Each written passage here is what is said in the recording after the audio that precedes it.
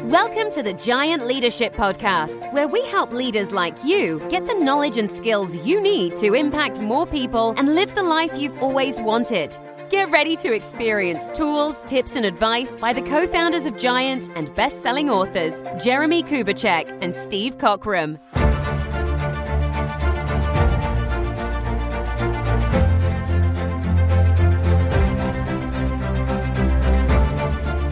Welcome to the Giant Leadership Podcast. I'm Jeremy Kubicek, as always, with Steve Cockram. What's happening, brother? How are you? Hello, Jeremy. How are you? That's one of the first times you've ever done the intro with one take. I think we ought to celebrate that. It's a good start. Oh, wow. This is going to be a good feisty one. I like it. Let's go. Oh, my goodness. It reminds me of a time I did, you and I did a lot of video and interviews, and I was doing it with someone who was bragging about he was a one-take guy. But I think he was nervous, and I swear we did 20 takes, and it was so bad. So anyway, now you promised you'd never mention that live. I've got a lot better since then. Yeah, it is funny, isn't it? Just we've been doing this so long that it's fun to have conversations. Let's go. What do you want to banter about, man? What's going on with Steve Cockram and your side of the pond? Well, do you want to start with me, or do you want to start with our usual kind of joyous news of how the Brits and the Americans are doing in their various things? But absolutely, let's do it. How are the Brits today? Well, I think the honest answer is most of them are on strike. That's probably the first thing to say, that you'd be hard pushed to find anything that's actually working at the moment. But it's a really interesting moment in the life of this country. I mean, I just think we're in one of those seasons where the government can't win. They need to be changed. They've been there for 14 years. You know, their record is appalling. Everyone knows it. They can't really come up with new things. And it's almost like they're a lame duck. And it's a bit like going, whatever they do, it doesn't seem to work. And because we left with Brexit and no one's happy and blah, blah, blah. But it's one of those moments when I guess I feel just the weight of going, I think we're an amazing people. I think we're an amazingly entrepreneurial, creative, innovative, inventive people. But we have an incredible ability to be a glass half empty whenever it comes to economics, weather. There's just this kind of weariness at the moment about we're feeling, the Germans were sorry all the way through the 60s and the 70s for the war. We're in that kind of apologizing for colonialism. And it's almost like somehow, if we're not careful, we're going to talk ourselves far lower than I think we need to go. So as somebody who tries incredibly hard to be a glass half full person and brings hopefully energy, optimism, and a belief that, if you have the right mindset, anything can be possible. Sometimes I wish, as I said to you before, I'm an American in exile in Britain with a British passport. So it's never as grim as we say it is, but right now is a real inflection moment, I think, in the life of our nation, where we need some leadership and some optimism and vision of what could be. I think when Kelly and I were living there, we probably felt that because of our positivity and kind of optimism and entrepreneurship, all those things. But do you think it's gotten worse? Yes. In the last few years? Yeah, I think the cost of living squeeze. You know as well as I do that us in Britain, we put all our security in housing because the Englishman's home is his castle, and whereas America tends to create more wealth through stocks and ownership in companies and all those things, and it's almost like we've run out of money and energy, and the energy crisis, huge debt repayments of the things that basically we borrowed to get through COVID. The country basically is in a place where a lot of people are really struggling. We've got, a lot of people having to use food banks. The reason why a lot of the public sector workers are on strike is when you have a society where your basic building blocks, your nurses, your teachers, your policemen, your firemen, cannot actually own a stake in their society by owning a home or whatever it is, something has gone fundamentally wrong. So, the whole zero interest rates is now unwinding. And effectively what you have is you have a really unhappy, disenfranchised young people. Unless you've got wealthy parents, you're never going to own a home. average house prices are now 10 times average salaries, which is a staggering statistic. So I think it's one of those ones where we need more than business as usual, but the government that's in it can't really do anything but, get it wrong. And we're looking at the future. So I think it's got worse. I think there are pockets of optimism, and I think it's never as bad as the Brits say, like the weather. But I do believe there's a soul searching going on for going, who are we? What is our future? And when the IMF tell us like we're bottom of the growth tables for the developed nations, the IMF have never been huge fans of the Brits, but it's all of that becomes the news and that kind of negativity cycle. So sorry if I'm droning on because it's not me at all, but it's just a painful moment, I think, really for a country which obviously has had a huge impact over the years on the global scale and hopefully brought a lot of good things to the world. No, I think that's interesting. And I think the concept, we have a tool, Who Says You Can't? And the idea of it's prohibition versus inhibition. And I always felt that a little bit of the inhibition through the lens of prohibition, that people are saying that you can't. And it feels like there's a lot of can't, which goes back to the glass half full. And, if I took the same construct, though, to America, I think we've been in a down cycle we've been in such a socioeconomic turmoil, but we've been looking and almost been a negative view of ourselves in the same way of, all the things we've done in past centuries. And those same things have kind of been a woe are we, woe is us type of. The difference, though, is I think, to your point, the fundamental underlying view is still a glass half full. And so therefore, even though maybe we've gone down, we still view it as like, oh, it'll go back up. And I think there is something in the psyche here. And I think a good leader or two will bring that back up, probably in the way, in our case, it was Ronald Reagan who was able to unite both sides, both parties. There's probably going to be another inspirational leader that will get through the pettiness of partisanship, hopefully. But it doesn't take as much in America as it does in England. And I think that, but England has a few more centuries under its belt. We're an adolescent. We don't really know. Bit more history. Yeah, no, that's really good. And I think, I always apply it and go, where's the learning for the leaders? Where's my learning in this? It's in a sense, we sometimes love talking on the macro, anyone who knows us, but actually in the end, what difference do I make where I go? I'm always going even more consciously as a optimist, bringer of life, possibilities, hopefully inspiring people to believe that actually who says you can't? Actually, I'm always looking and interested to know who are the people I meet who actually have that same, they always seem to be calling others up rather than being down about it. And it's really interesting how few there are, but how much I appreciate them when I meet them. And I think you're right. It's at times when leadership is most needed is when people are most struggling. And usually what happens, without vision, people perish. Without a purpose, people perish. And there's a lot of that at the moment. This is a perfect tie-in to our tool that we want to talk about today. And for those listening, Steve and I have created tools through the years that are used around the globe to help people become healthy and then teach them how to multiply to others. One of the tools, in fact, it was the very, very first tool that I created was the influence model. And then Steve helped add and shape it. And we kind of morphed it and made it even tighter.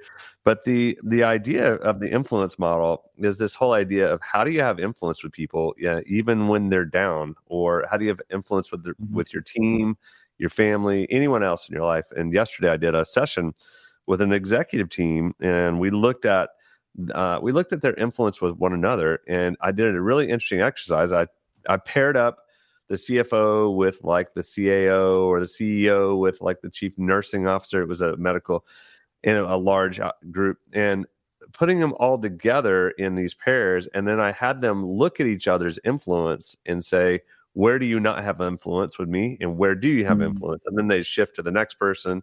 it was powerful. And so in the influence model, there's basically, without showing you the tool, there's basically a first section, which is how do you build trust? And we'll just park on that one. We won't explain all of it, but just the basic fundamentals of trust. And Steve and I have said there's really two columns. There's character and chemistry, and then there's competency and credibility. So if you're with someone and you're trying to influence them, then depending on whether they're a thinker or a feeler, they're going to start with one or the other. If they're a thinker, they're probably going to value competency and credibility first, and then they're going to back into your character and chemistry. Did they trust you? Did they like you? If you're a feeler, you're probably going to start with, hey, do I trust you? Do I like you? Now let's look at your competency and credibility. So the interesting part is I started to play with these people to ask some questions. And one of the comments by one of them was, there's this guy, I don't know if I really trust him. And I go, oh, okay, so you don't like him? Chemistry? And is no, I like him. I go, oh, do you think he has integrity? Oh yeah, totally. He's integrity. Oh, but you don't trust him. Is he competent? Oh, smart guy. I'm like, well, what's the issue? And he goes, well, it's credibility. He's told me he's going to do something 3 times, and it hasn't happened. Well, we dissected those, and 2 of them were someone else. 1 of them was his. And well, at the end of the day, it was the reality that you have to have all 4 of them to really develop trust with someone. So if you have partial of it, then it won't work. And so if you think about what you were just saying of influence or the inhibition of people, sometimes that can come across in chemistry. It can be so hard to be around people because they're a Debbie Downer or there's a black cloud over them always. And so you're like, oh gosh, here they come again. So that person is already undermined their influence. So I don't know. I just think it's interesting to talk about the idea of undermining influence, maximizing influence, and a lot of people sabotage themselves when they don't have to. What are your thoughts on that, Steve-O? That's good. I mean, I think the question is always asking, well, where am I likely to lose influence with people and why? It's that know yourself to lead yourself piece and just being aware of what's it like to be on the other side of me. If you ask people, they will tell you. And I think for me, I've always had to understand that it's very rarely competence and credibility. Whatever I'm doing, I insist on being competent, and I believe I'm always credible, and hopefully I'm fun to be with. It's interestingly, though it's embarrassing to say, I know as a pioneer, it's usually the character piece. It's, Steve, historically pioneers love to win. So the question is your need to win going to override your desire to help me in the best way possible?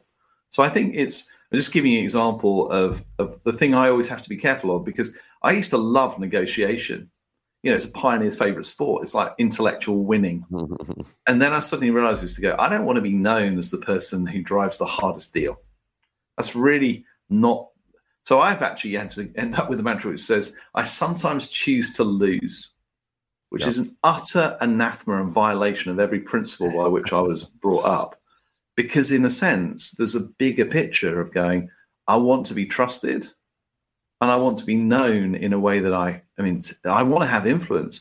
And one of the ways I found is I sometimes have to be very careful that I choose sometimes not to have to win, because actually the win is often bigger than me just winning that in that initial moment. Now you'll laugh and smile because we've known each other for a lot of years. So it's not like the tendency goes away. And I find, by the way, if somebody tries to fleece me in negotiation, I go, all right, then fair enough. You've abused my generosity. And now you really are going to lose. So it's not that it goes away, but it's that piece of going, what is it that's going to prevent me being trusted in all of those areas? And for me, I've had to work really hard on the character piece, because in the end, some people think I'm always going to be out for myself, because I guess as a young pioneer connector, I probably was. What about you? I mean, obviously, you are Dr. Influence who wrote the book, Jeremy. So what resonates with you? Yeah, I mean, for a connector, we're good at all of them, right? Now, that's our joke. And for those listening, what we've done is we took, my first book was called Making Your Leadership Come Alive. We took the construct of the influence model, and Steve and I have merged it with 5 voices. And so we have this content that we've done. We don't have it in a book yet, but it will be a future focus. But we've taken voices, personality through the influence model. And all of a sudden, if you're a nurturer, this is what you struggle with. Or if you're a pioneer, like Steve mentioned, or in my case, a connector. So what I did, I had Tracy yesterday. Her and I actually did the same exercise as everyone else. And I go, Tracy, and we've worked together forever. Tracy, where do I undermine my influence sometimes? And it's an unbelievably hard and good conversation. Because if you're now again, she knows I'm totally for her, and I know she's totally for me. So we're fighting for each other's highest good. She's a guardian. I'm a connector. It's like my wife in that regard. So she's my nemesis voice. So Kelly is a guardian. Tracy's a guardian. So the conversations were really not surprising. They were exactly what you and I put, which is character as well for me. It's just different in this, in the way that you maybe negotiate or are hard. Mine is, I tell stories, and I've done so many things that people go, is he really true? Is this for real? What he's done? I mean, that no one does that. Is he lying? Is he exaggerating? And so those are the areas that I have to be cognizant about, of talking too much, telling too many stories, of which could undermine the view of my own influence. So it's really a fun game to play. It's a great one to ask if you're brave enough. I love that challenge. If you're listening and go, where do you undermine your influence most? And you can use character, chemistry, competence, credibility as your filters. But you've got to be able to ask and not get defensive. That's the thing that shuts down feedback faster than anything else. Well, I think you're wrong. I think that's really unkind. So, I think that's always the acid test. And most people hear what people think they're able to hear, not necessarily the truth. And that's Absolutely. kind of kudos to Tracy's relationship with you, that she can say those things. And well, I can't wait to tell you what I told her about. And we probably ought to. Is it time for our special guest as a segue before we end up in? See if it's more difficult. We have an amazing guest today. I'm so excited. Let's bring Chandra. Hello, Chandra. Chandra Jarrett. Good to see you. Hello, Jeremy and Steve. Good to see you all too. Chandra is a giant. She is someone who has been coaching. She coaches people. You live in Nashville. I'm in Nashville. Right? Yeah. And so Nashville, Tennessee. She's an unbelievable leader, an amazing person. She has the ability to want the best for people, but her voice has been growing to such a degree that now she's been learning how to call people up to their highest level. It's unreal what she does. And so we're so, so pleased to have her here, Chandra. Thank you for having me, and thank you for your kind words. Absolutely. Chandra, Jeremy's always the best introducer I know. He's just, and he means it. That's the lovely thing. It's always generous. It's the kind of British American thing again. Americans mean it. The Brits always just go, well, we don't get you too far above your station.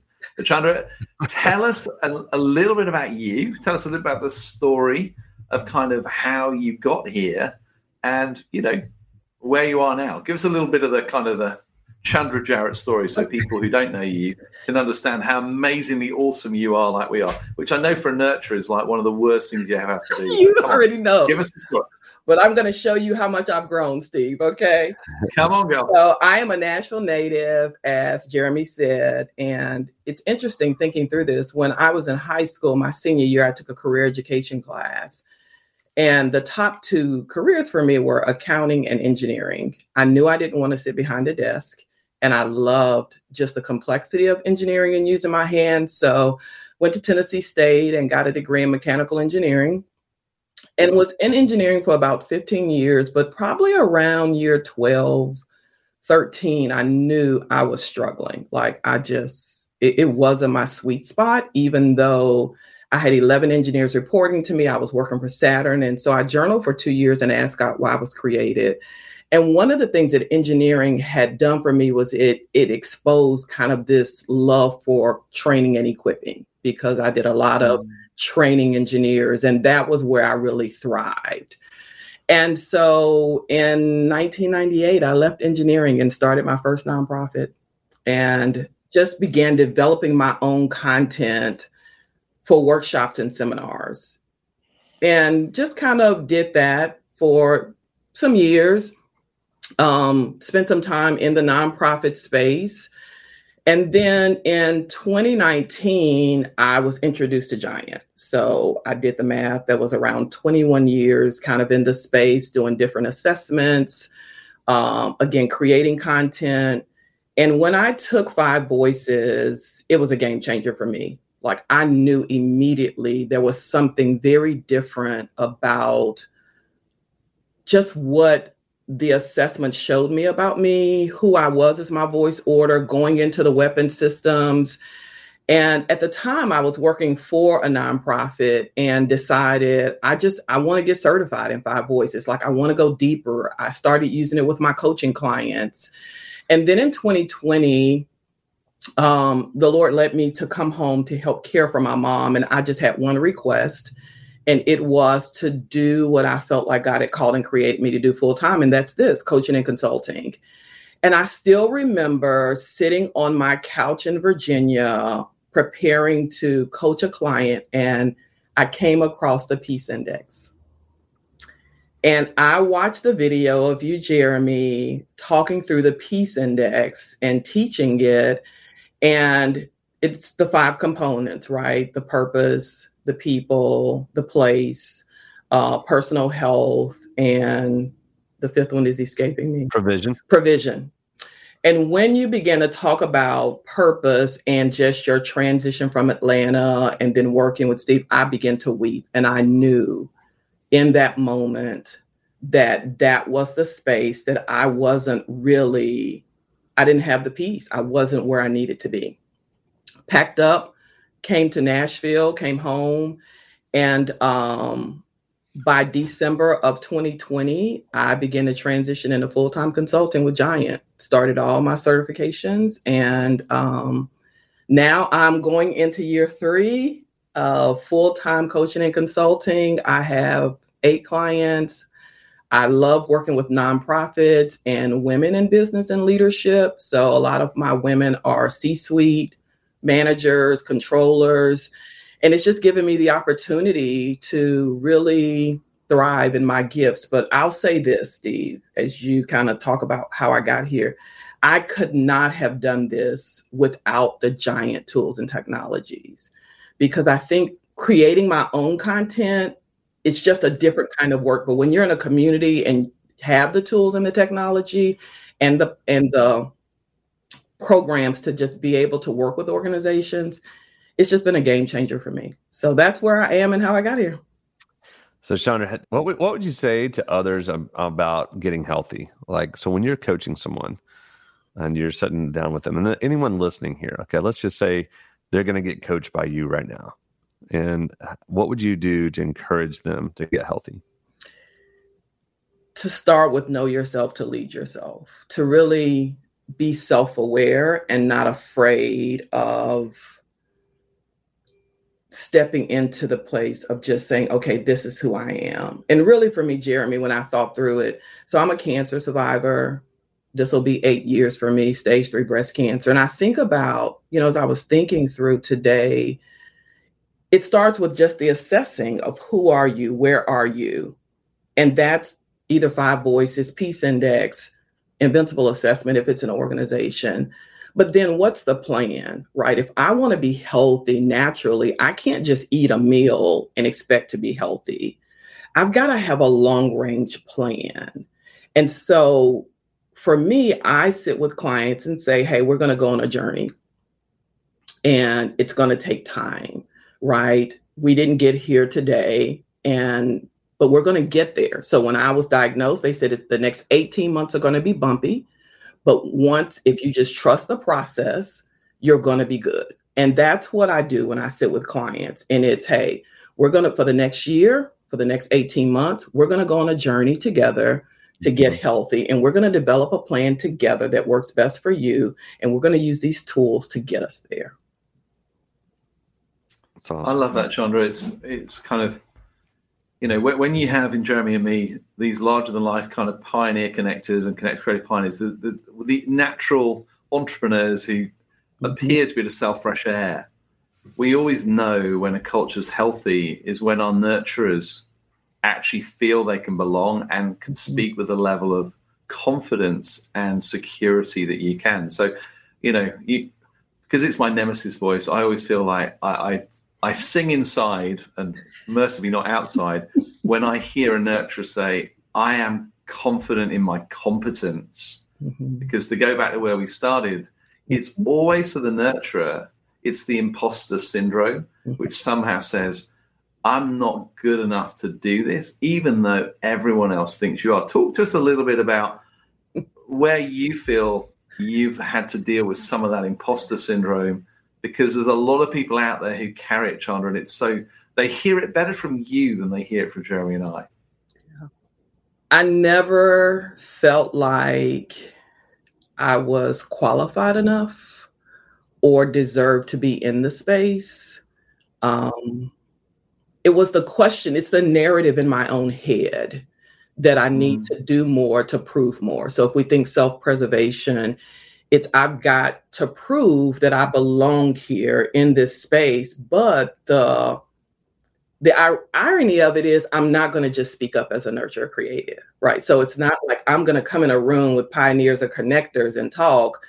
I'm just going to kind of be quiet in the space. And so one of the things that I still remember when I learned my voice order is I was able to connect the dots of why I was passed over for promotion from director to vice president. And it was because I didn't speak out enough. I was too quiet. And when they asked me questions, I was very timid. And it's, oh, no, I don't really have anything. No, I'm thinking about it. Let me get back with you. I'm just in a meeting taking notes, but I hear everything. And they're watching my team perform and they're like, this, what? But I didn't have the confidence. I lacked the confidence and I didn't think that I could step into the vice president space. Coming into Giant and just learning my voice order and even learning that as, right, one of my blind spots, right? An opportunity to grow is an area I have worked on. And Steve, that was one of the things. It's like, Chandra, I want you to show up with the confidence. And so now, because of doing the work, because I never ask my clients to do something I'm not going to do, I am intentionally doing the work on me to grow and to show up and to become more confident in that space, because I do belong and I do have the credentials. That's awesome. I love that. Okay, so Chandra, last question for you, and really something you'd leave, speak into the audience that's listening. What's a tool? What's your favorite tool or giant concept that you want to share, that you might want to share with other people, almost like you're teaching it to them? My favorite tool actually is also a concept, and is that leaders define culture and sub-leaders define culture. One of the biggest differences for me, for us in the Giant space, is we are not just here to train top leaders, right? That was what I had experienced.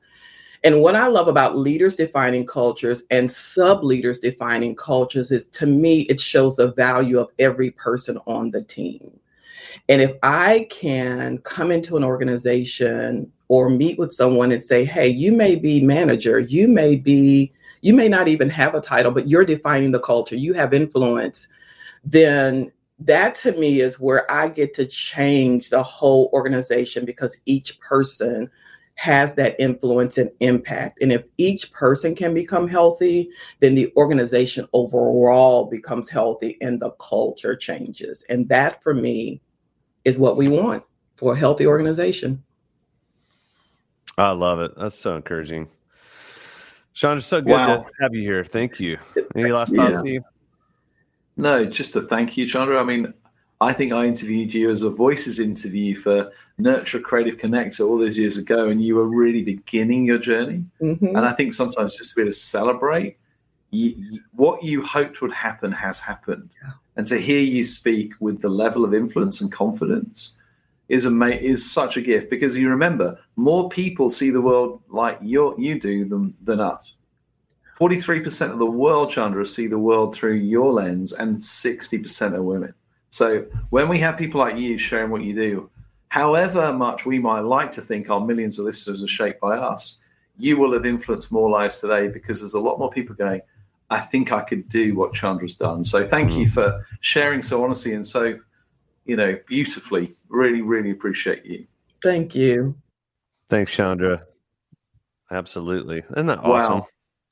It's. I feel this is the British thing. I kind of feel guilty of thinking, oh my goodness, this is like we've brought on another person who's drunk the giant Kool-Aid, and everyone just thinks that we're doing self-promotion. But it's also an incredible validation of, I guess, what we always dreamed would happen, that we could create transformational change in ordinary people and equip them to multiply that change into their world. And there are literally hundreds, thousands of people out there using all of our learning and failures, Jeremy, in our case, and actually being an agent of liberation and changing cultures and lives. So yeah, I'm feeling strangely weepy as a pioneer that kind of, this is what happens every time we talk to people.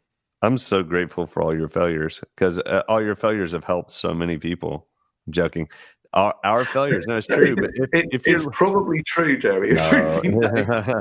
If you're listening to this and you if there was something that connected, just know what Steve and I do. What we're called to do is activate people.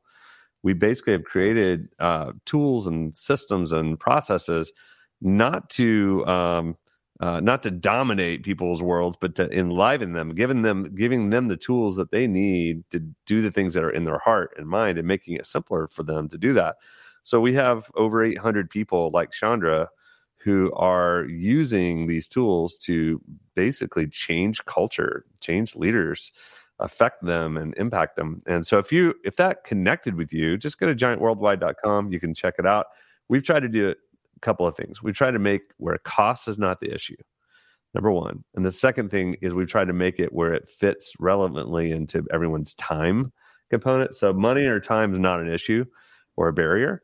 But our true heart is to raise up liberating leaders like Chandra in every city, in every sector in the world. And that's the vision. And that's what Steve and I get to do. We just get to encourage that and get to encourage and inspire people into that. In fact, we're going to be doing a retreat here in February. In a couple of weeks, we'll be in Atlanta together. And we get the privilege of dealing with our old clients, some of our partners, and then some of our guides. So we have 3 events back to back to back, and it's just us being able to activate and to encourage people. So hopefully you're encouraged by this if you're listening to it. Any last thoughts, Steve-O? I think self-awareness and influence have been the 2 major themes of today. So I think the thing is, make sure you know what it's like to be on the other side of you. Do the work, as Chandra said. And I think the other thing is around influence. Be brave enough to ask the people who matter most, well, how do I undermine my influence with you? And I think that is like a self-awareness upgrade.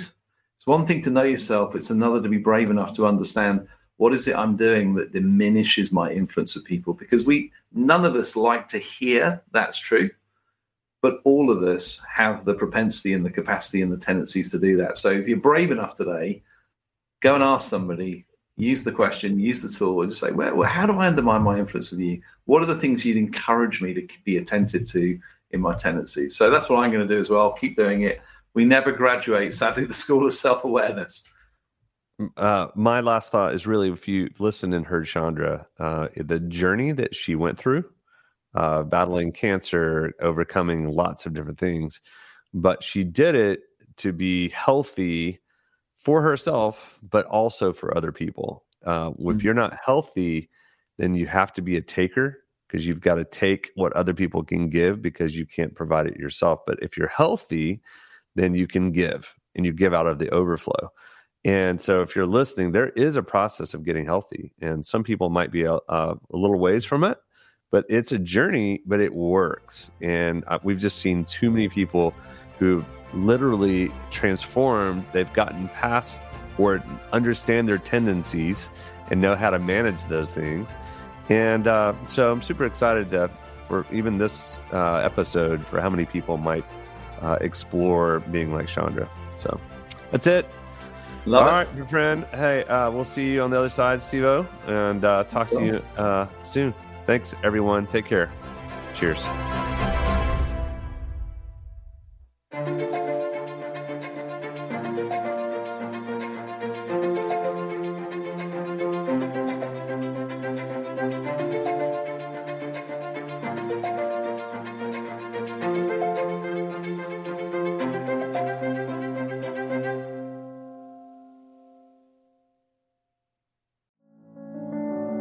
If you're looking for a speaker for your next event, whether live or remote, Jeremy Kubicek speaks to audiences all over the world. Jeremy is a best-selling author, international speaker, and co-founder of Giant Worldwide. He has started over 20 companies while living in Oklahoma City, Moscow, Atlanta, and London. Whether you're looking to impact your executive team, your entire organization, or if you're hosting a public event, go to jeremykubicek.com to learn more.